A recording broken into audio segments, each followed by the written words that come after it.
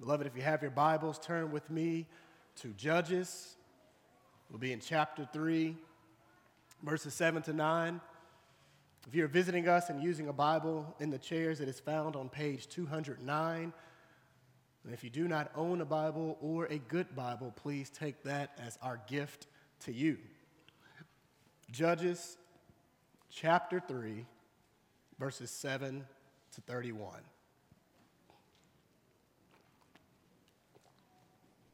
If you're able to, please stand for the reading of God's word. The Israelites did what was evil in the Lord's sight. They forgot the Lord their God and worshiped the Baals and the Asherahs.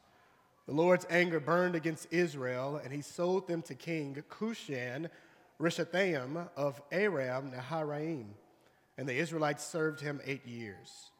The Israelites cried out to the Lord, so the Lord raised up Othniel, son of Kenaz, Caleb's youngest brother, as a deliverer to save the Israelites. The Spirit of the Lord came on him, and he judged Israel.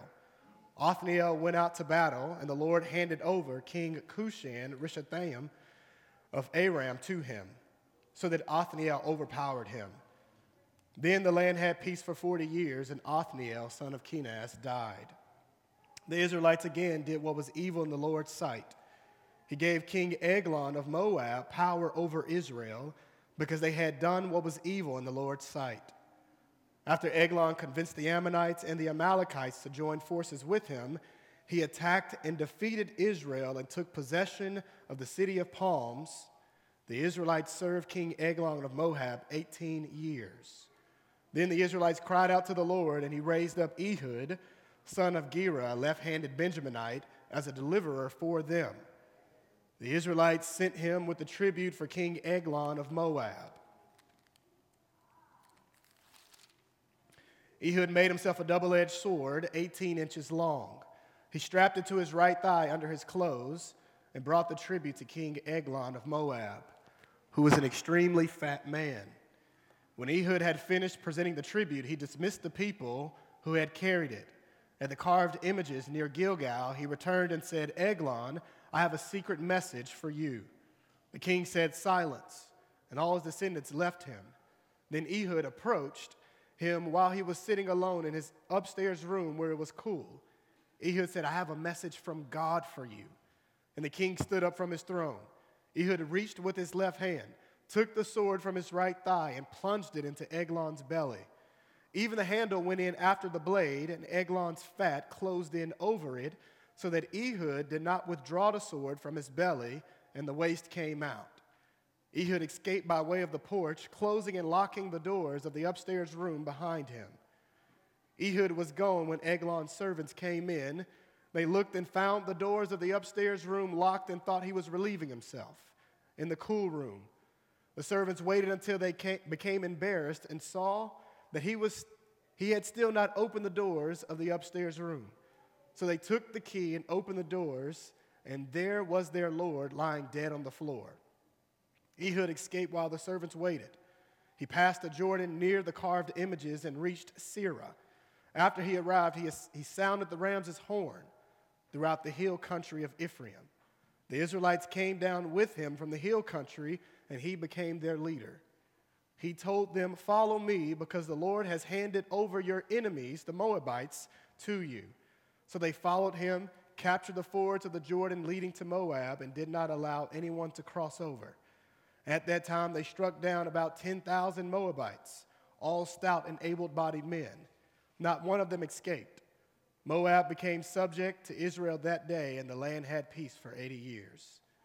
After Ehud, Shamgar, son of Anath, became judge. He also delivered Israel, striking down 600 Philistines with the cattle prod. This is the word of God. Praise be to God. You may be seated.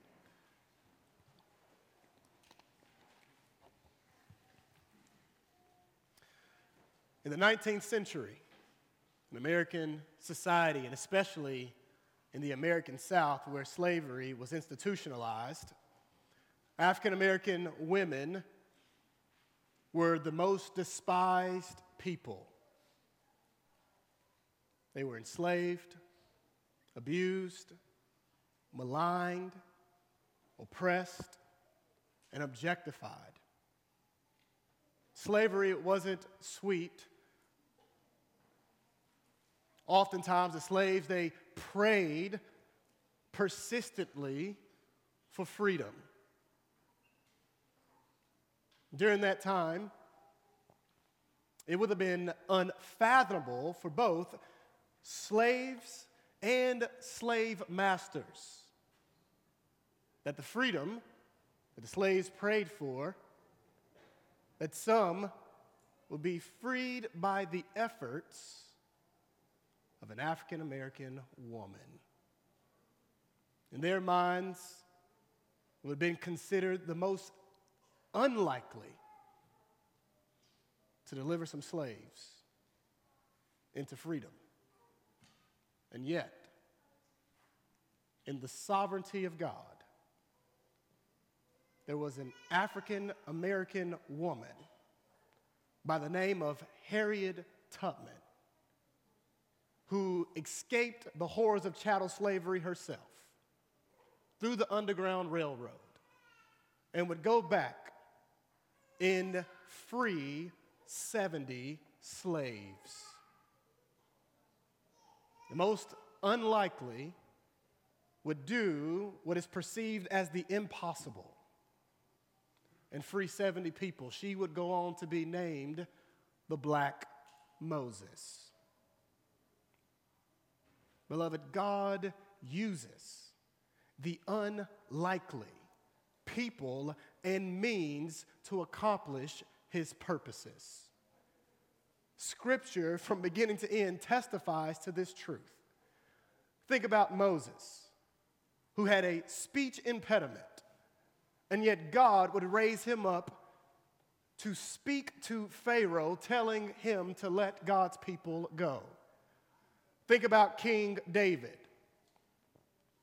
the youngest of all of his siblings, a little shepherd boy, will be anointed to be king, and it was that same David will be used to slay Goliath with a slingshot and some stones. Beloved, as we even think about our salvation, think about the instrument by which God used to save his people from their sins. A cross. At that time, the cross was seen as shameful and humiliating. And yet that would be the very instrument by which our Savior would hang to save his people from their sins. Beloved, think about the apostles whom God used to spread the gospel to the ends of the earth. They weren't Ivy League students. They didn't graduate valedictorian of their class. The scripture says in Acts chapter 4 that they were common and untrained men. And they would be the very ones whom God used to advance the gospel. But, beloved, let me bring this home to us. Think about you and I. We ain't that great. Not in the world's eyes. And yet God, in his love and grace, would choose us, he would save us, and he would choose to use us for the advancement of his gospel in this city and to the ends of the earth. God uses who and what he chooses to accomplish his glorious purposes for his glory alone. We will see that in this morning's text. And so our big idea is God uses the unlikely to deliver his people for his glory.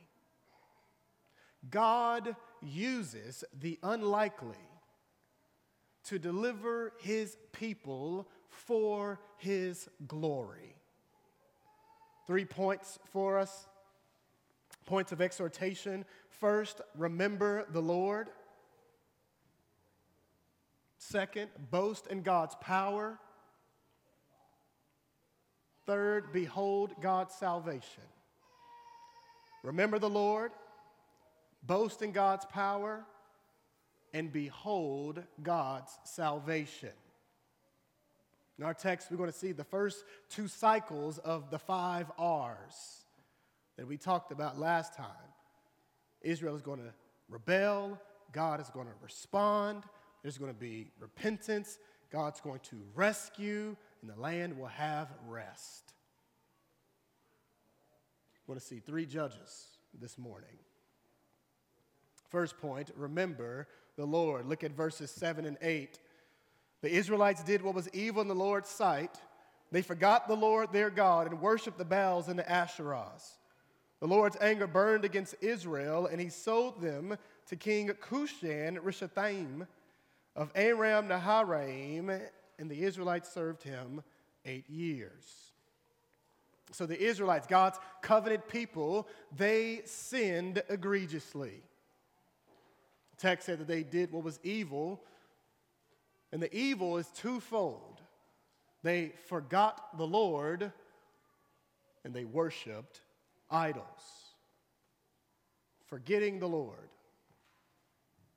This phrase is not referring to some sort of slipping of the mind or deleting information from one's memory. This is a disregard of their covenant-making and covenant-keeping Lord.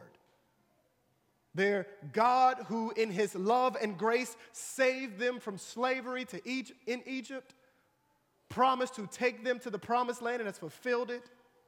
The very God who they have entered into covenant relationship with. The very one who they owe their existence, their allegiance, their affections, and their obedience. It's not that they didn't have knowledge of him, it's rather they disregarded him. Tim Keller would say this forgetting of the Lord here is Israel was no longer being controlled by what they knew. They deliberately forsook the Lord and served idols. The text says Baals and Asherahs. We talked about the Baals last time, the Asherahs. This was a foreign god. This was a goddess of fertility, oftentimes associated with wood. And Asherah would be mentioned numerous times throughout the Old Testament. What we have here is God's covenant people looking exactly like the pagan nations around them. Idolatry has pervaded their area to where carved images were throughout the city. And God's response was loving discipline. That he would hand over power over them. He would hand power over them to a foreign and wicked king, likely from Mesopotamia. To where this king would oppress them for a long time, 8 years. God is doing this and hopes to lead them to repentance. One commentary would say that Israel served foreign gods, and so God had them serve a foreign king. And life wasn't sweet. For 8 long years, they were oppressed. And God was being patient with his people all the way until they cried out to him. Well, the first 2 verses is really sobering when you think about it. Because we who are in Christ, we've been transformed by the grace of God through believing the gospel. We have been made new. And at the same time, we're also susceptible to forgetting the Lord. If we're not meditating upon the gospel of Jesus Christ, if we're not beholding his glory and his grace, if with our lives we're not singing like we sung, how worthy is the King in all of his beauty, then we will forsake the one who loved us and gave himself for us. We will choose to rebel. forsaking Christ, the one in whom there is life, joy, and peace, and serve sin. Beloved, to do so is to pursue one's own demise, and it leads to one's own destruction. Reality is, remembering the Lord takes effort. No one does this passively. We need the Lord's grace, and by God's grace, we're to intentionally remain in the Word, meditating upon God's promises and His saving work through the gospel. We're to remember the Lord, and as we do so, we're to take captive any sinful thought that would lead us to stray from Christ. Beloved, intentionally remembering the Lord includes that by the grace of God, we're to crucify our flesh with its passions and desires, that we not forsake our glorious King who bought us. If we're going to be a people who remember the Lord, we need to be living among a community who will spur us on, who's going to remind us of Jesus' saving work and call us to faithfulness in following Him, for He is worthy of our love, our affections, and our obedience. Oh, beloved, remember the Lord, for life is at stake. Verse 9 says, the Israelites cried out to the Lord, so the Lord raised up Othniel. You know what's so amazing about our Lord is that though we can forget Him, He never forgets us. Never forgets us. God heard their cry, and in love, He showed compassion upon them. And the very same God who did that for them is the same God who is our Father in Christ Jesus. When we cry out to Him with contrition, He responds with mercy. He forgives. He rescues. Beloved, take comfort that our God is a merciful God who remembers His people. Regardless of what sin one has committed, how far one has strayed, how long they have been gone, God continues to show mercy. And when we cry out, He comes for us because He loves us. Let me talk to the children in the room. You know, kids, you guys are likely familiar with the cartoon Paw Patrol. May have been your favorite cartoon as you watch it now. You know, in the show, you have these pups who always come to the rescue for anyone who is in danger. You know, Ryder, who's the leader, he has that continual phrase that he says almost every episode. After they make a deliverance, he says, whenever you're in trouble, just yelp for help. And the Paw Patrol comes to the rescue. Well, kids, that's what Jesus does for sinners. And it's even greater than what the Paw Patrol would ever do. That regardless of what type of trouble we're in, the trouble that we have brought upon ourselves for our sins, or a troubling situation, if we cry out to Jesus, trusting in Him, He always comes to the rescue. Children, if you love Paw Patrol, how much more should you love Jesus? Because it's not a cartoon. He ain't a cartoon. He's a real Savior whom your parents have cried upon, and we're praying that you will cry out to Him as well. And so Israel, they cried out to the Lord, and God in His mercy raised up a deliverer, Othniel. We talked about him in chapter 1, verses 13 to 15. He's a non-Jew who has been converted. He's now united to God's people. He's a part of the tribe of Judah. And y'all, this is the best judge in the book. The most unfamiliar, and yet the best. There's absolutely nothing negative about Othniel in this account. And yet he would be used to deliver God's people by God's Spirit and power. Verse 10 says, the Spirit of the Lord came on him. Now, during this time in salvation history, the Holy Spirit, the third person of the Trinity, will come upon and empower specific people for God's specific purposes. Think about Moses. Think about Bezalel in erecting the tabernacle. The judges, King Saul and King David. The Spirit empowered them for specific purposes. When the coming of Jesus, at Jesus' baptism, the Holy Spirit descended upon Christ, God's eternal Son, his chosen servant, Israel's messianic king. The Spirit descended upon him that he may bring about salvation, reversing the curse through his death and resurrection on the cross.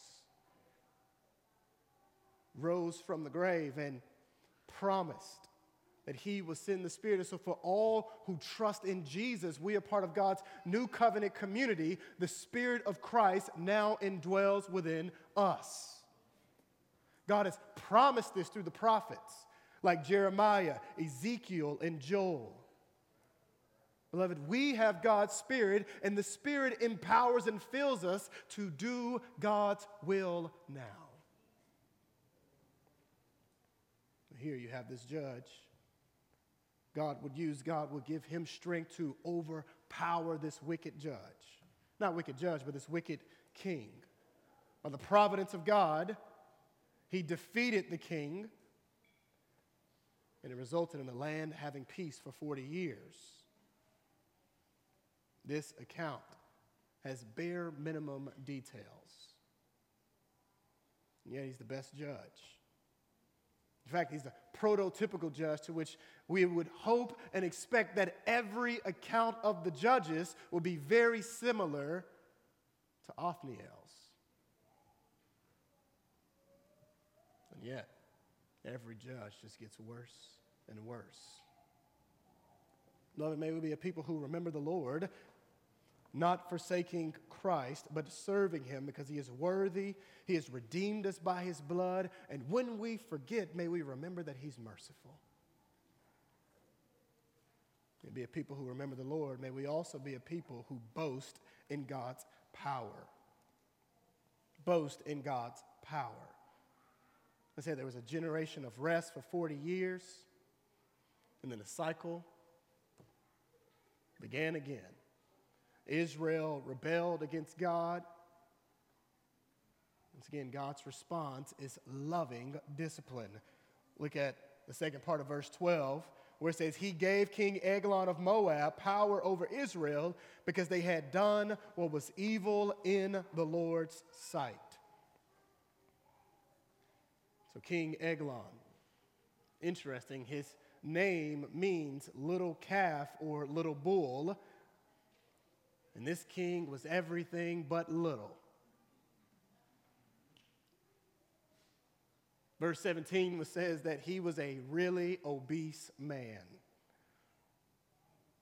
Likely really fat from the tributes that were brought to him. He was a Moabite. The Moabites, they were descendants of Lot. So this king, he forms a coalition with the Ammonites, who are also some of Lot's descendants, and the Amalekites. They journeyed to the promised land and conquered a few tribes and captured the city of Jericho. And the discipline lasted much longer. First it was 8 years, and now it was 18 long years. God continued to be patient with his people. And eventually they would cry out to him. And once again, God responded with mercy. Not being tired of them, but continuing to show mercy upon them. Why? Because he revealed himself in Exodus 34:6 as a God who is merciful and gracious, slow to anger and abounding in faithful love and truth. And once again, we see him living out what he has said about himself, showing mercy to faithless, fickle, and rebellious people. This time, God responds with mercy, and he raises up Ehud. Ehud. Now, eyes would have been wide open and mouths would have dropped about this judge whom God has chosen. It was this judge whom the world would have considered to be unfit to serve as a judge for Israel, to serve as a deliverer whom God would use. And why? Well, verse 15 says that Ehud, the son of Gera, was a left-handed Benjaminite. This is a very important detail, because Benjamin, the tribe that he's from, the name Benjamin, it means son of the right hand. And yet Ehud was a lefty. In fact, when it talks about him being left-handed, the term is actually getting at restricted in the right hand. Could have been a deformity, we don't know. Very important detail and confounding, and why? Because Scripture talks about the right hand very often, symbolizing of power and ability and strength. Think about Isaiah chapter 41, verse 10. Fear not, for I am with you. Be not dismayed, for I am your God. I will strengthen you. I will help you. I will uphold you with my righteous right hand. Think about Psalm 16:11. You make known to me the path of life. In your presence there is fullness of joy. At your right hand are pleasures forevermore. Scripture don't say much about the left hand. It's pretty silent. Even when we think about image bearers throughout the world, most of the world are right-handed people. If I were to take a poll here, raise your hand, your right hand, I'm confident that most people will be raising their hands. Think about grade school. Most desks that students get in, it's conducive for right-handed people. So left-handed may be perceived as different, can easily be ridiculed, can easily be viewed as inferior, as weak, possibly useless.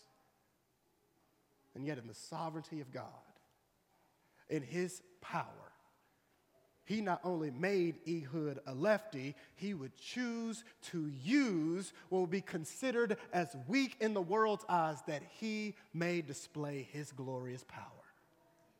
We saw it in the scripture reading, 1 Corinthians 1, 27 to 29. God has chosen what is foolish in the world to shame the wise, and God has chosen what is weak in the world to shame the strong. God has chosen what is insignificant and despised in the world, what is viewed as nothing, to bring to nothing what is viewed as something, so that no one may boast in his presence. But rather, let the one who boasts, boast in the Lord. This is what God does.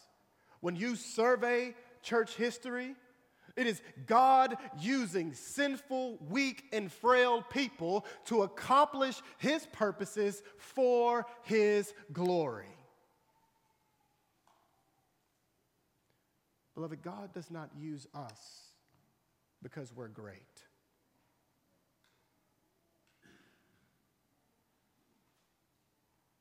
Newsflash, we ain't.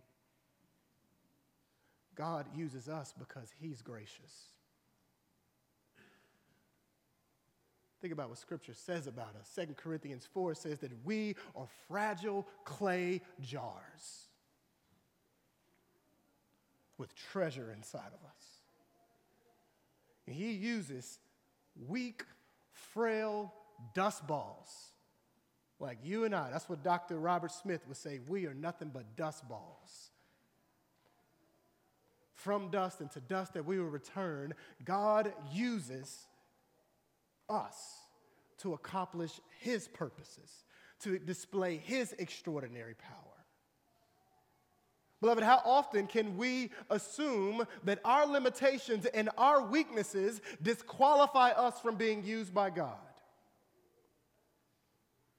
I'm not as much of a good speaker, or I just fumble over my words, and so it's so hard for me to do this. Or even, man, I'm not that good with kids, so I can't serve in that area. The reality is, beloved, God is not bound by our limitations. We have limitations. He doesn't. And the other thing is that he loves to use the weak that he may display his power. And in fact, as he uses us in our weakness, one of the things that we learn is just how amazing and powerful he is. We learn more dependence upon him. And it results in us boasting in him alone. But when God in his grace calls us to Christ and then dispatches us to be used by him, he's not calling us to be great. He has the greatness taken care of all by himself. He is calling us to be faithful. We don't have to be great. We only have to be faithful. And as we do so, he may choose to use our faithfulness to accomplish great things for his glory. Beloved, Ehud, left-handed Benjaminite, he wasn't great or glorious in the world's eyes, but rather he could easily be conceived as weak, considered as weak. And yet God chose him to flex his power. The very God who used Ehud is the same God who raised Christ from the dead, and the same God who dwells within us by his Spirit, and the same God who wants to demonstrate his glorious power in and through us to the praise of his glory. Beloved, may we not be a people who use our weaknesses as excuses, but rather may we be a people who give God our weaknesses, that he may display his power, and that we may boast in him and in what he does for his glory. Oh, beloved, may we be a people who boast in God's power. So boast in his power, but also, beloved, behold God's salvation. Behold God's salvation. In verses 15 to 17, this deliverer whom God has chosen to use, he devised an assassination attempt. Purposefully and discreetly hiding this 18-inch sword under his right thigh, by his right thigh. And why? The majority of the world were right-handed at that time. They didn't have metal detectors. And so the guards would search the people, and they would search the left side. Why? Because majority of people were right-handed, and so that's where a weapon would be hidden. And so Ehud, he snuck the weapon in. Now, I want to be very clear real quick. God is not condoning this deception or this plan. So don't think that, man, I can do a coup and God will be good with it. But rather, God in his sovereignty uses all things, the good and the bad, to accomplish his purposes for his glory. He uses it all. Ehud has the plan. Ehud seeks to carry it out. In verses 18 to 20, he presents a tribute. He left. He returned to King Eglon with the message.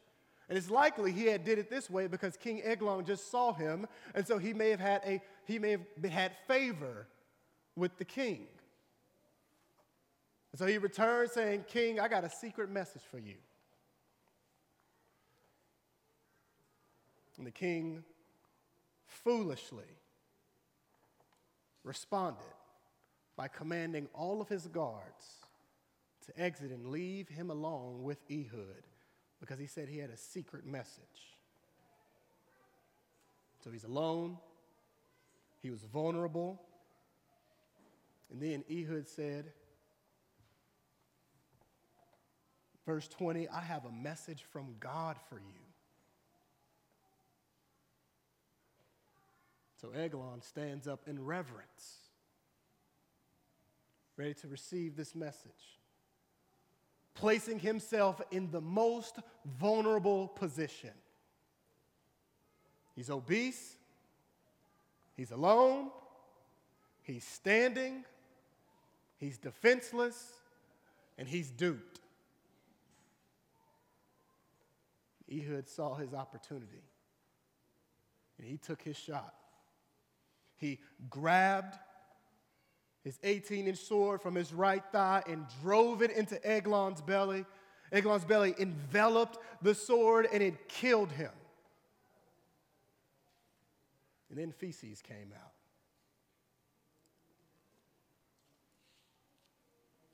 And then what happened next, you would think was a scene from Ocean's 11. Ehud makes his way of escape. He locks the door, likely walks past the guards.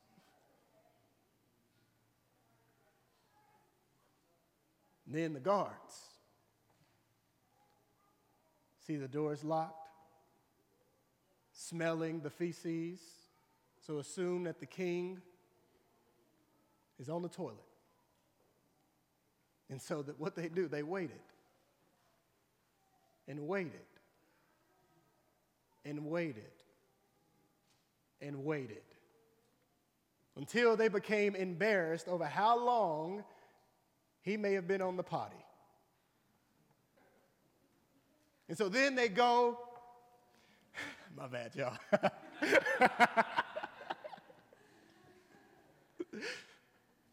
And so then they go and grab the key.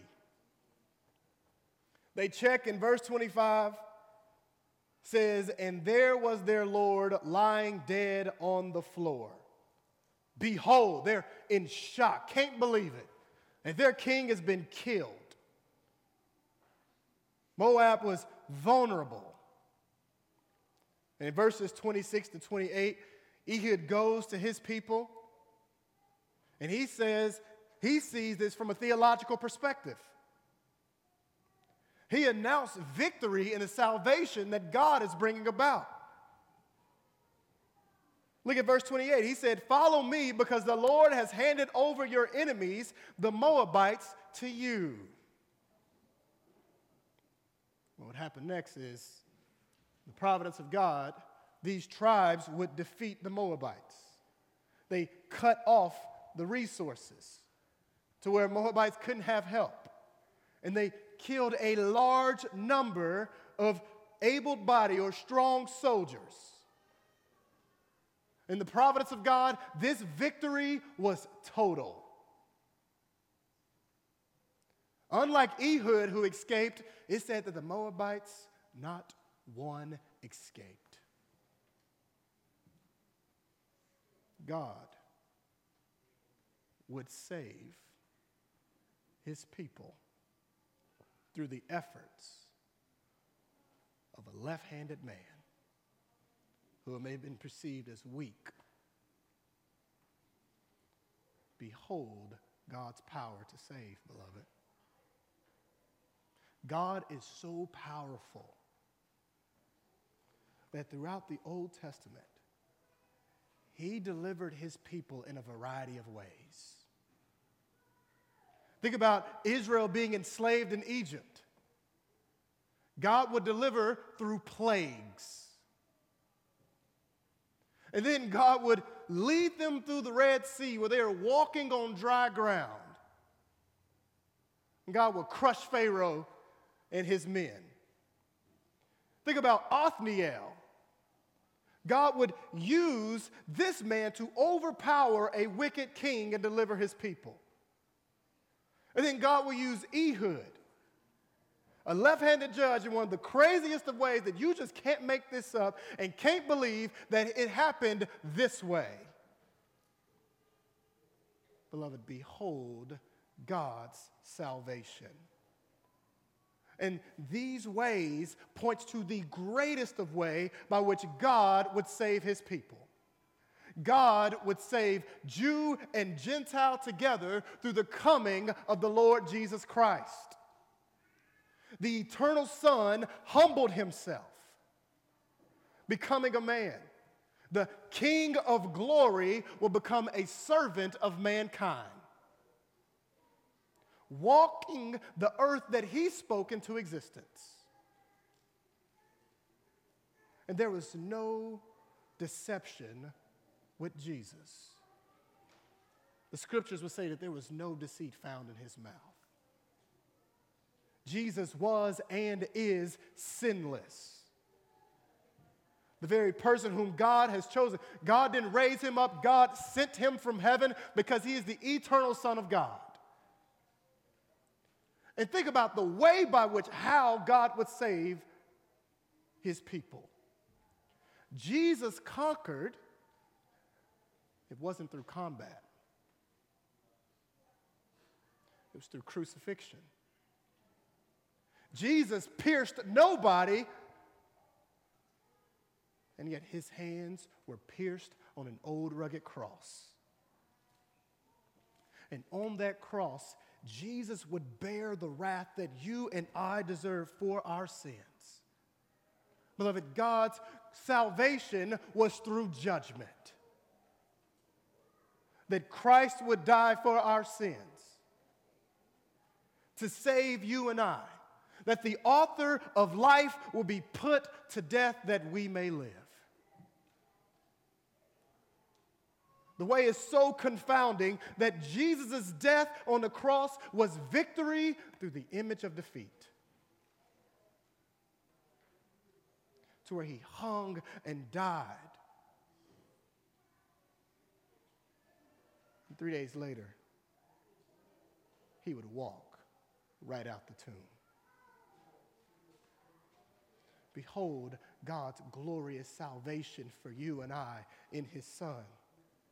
That we have been rescued. Not because we're amazing, but because he's gracious.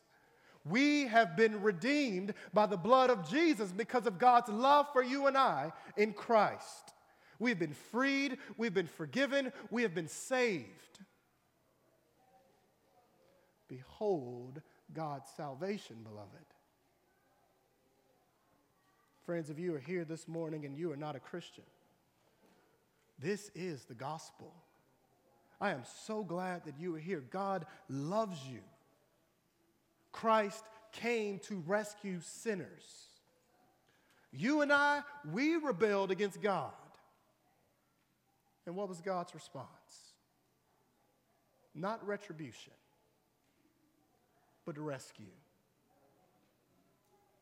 As the King became man and suffered on our behalf. And God wants to save you.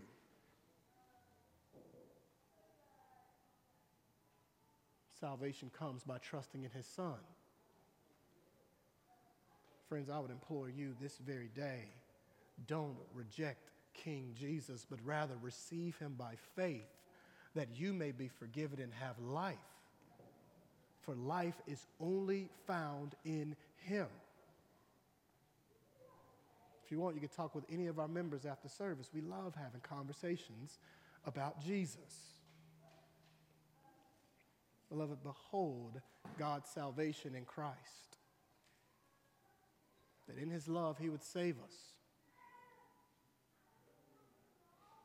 It's so amazing is that God uses the unlikely. Think about the judges. Ehud was a left-handed Benjaminite. Shamgar, in verse 31, was likely a Gentile. And yet he was a judge for Israel, a deliverer. And Shamgar says the instrument that he used to strike down 600 Philistines was a cattle prod. This little instrument of teaching oxen. The most unlikely of instrument you could think of to be used to save people. Now, if you're blown away by that instrument, think about the instrument of the cross. That through the death of Jesus on the cross, God would save his people. Beloved, the cross was scandalous, which is why the message of the cross is foolish. That a king will become man and die for his servants and die a shameful, humiliating death. It is ludicrous, and yet it actually happened. And it was through the wisdom and power of God to display his glory in this way. The most unfathomable way that we could think of is the way by which God has chosen to save his people, that we may be humbled, that God may be exalted. Praise be to God, beloved. We only don't glory in God's salvation now. We're going to glory in for all of eternity. And we're not going to ever get over what God has done for us through the most unlikely instrument, the cross of Jesus Christ. We're going to praise forever our glorious King, because in his love, he has come to rescue us. Praise be to God. Let's pray.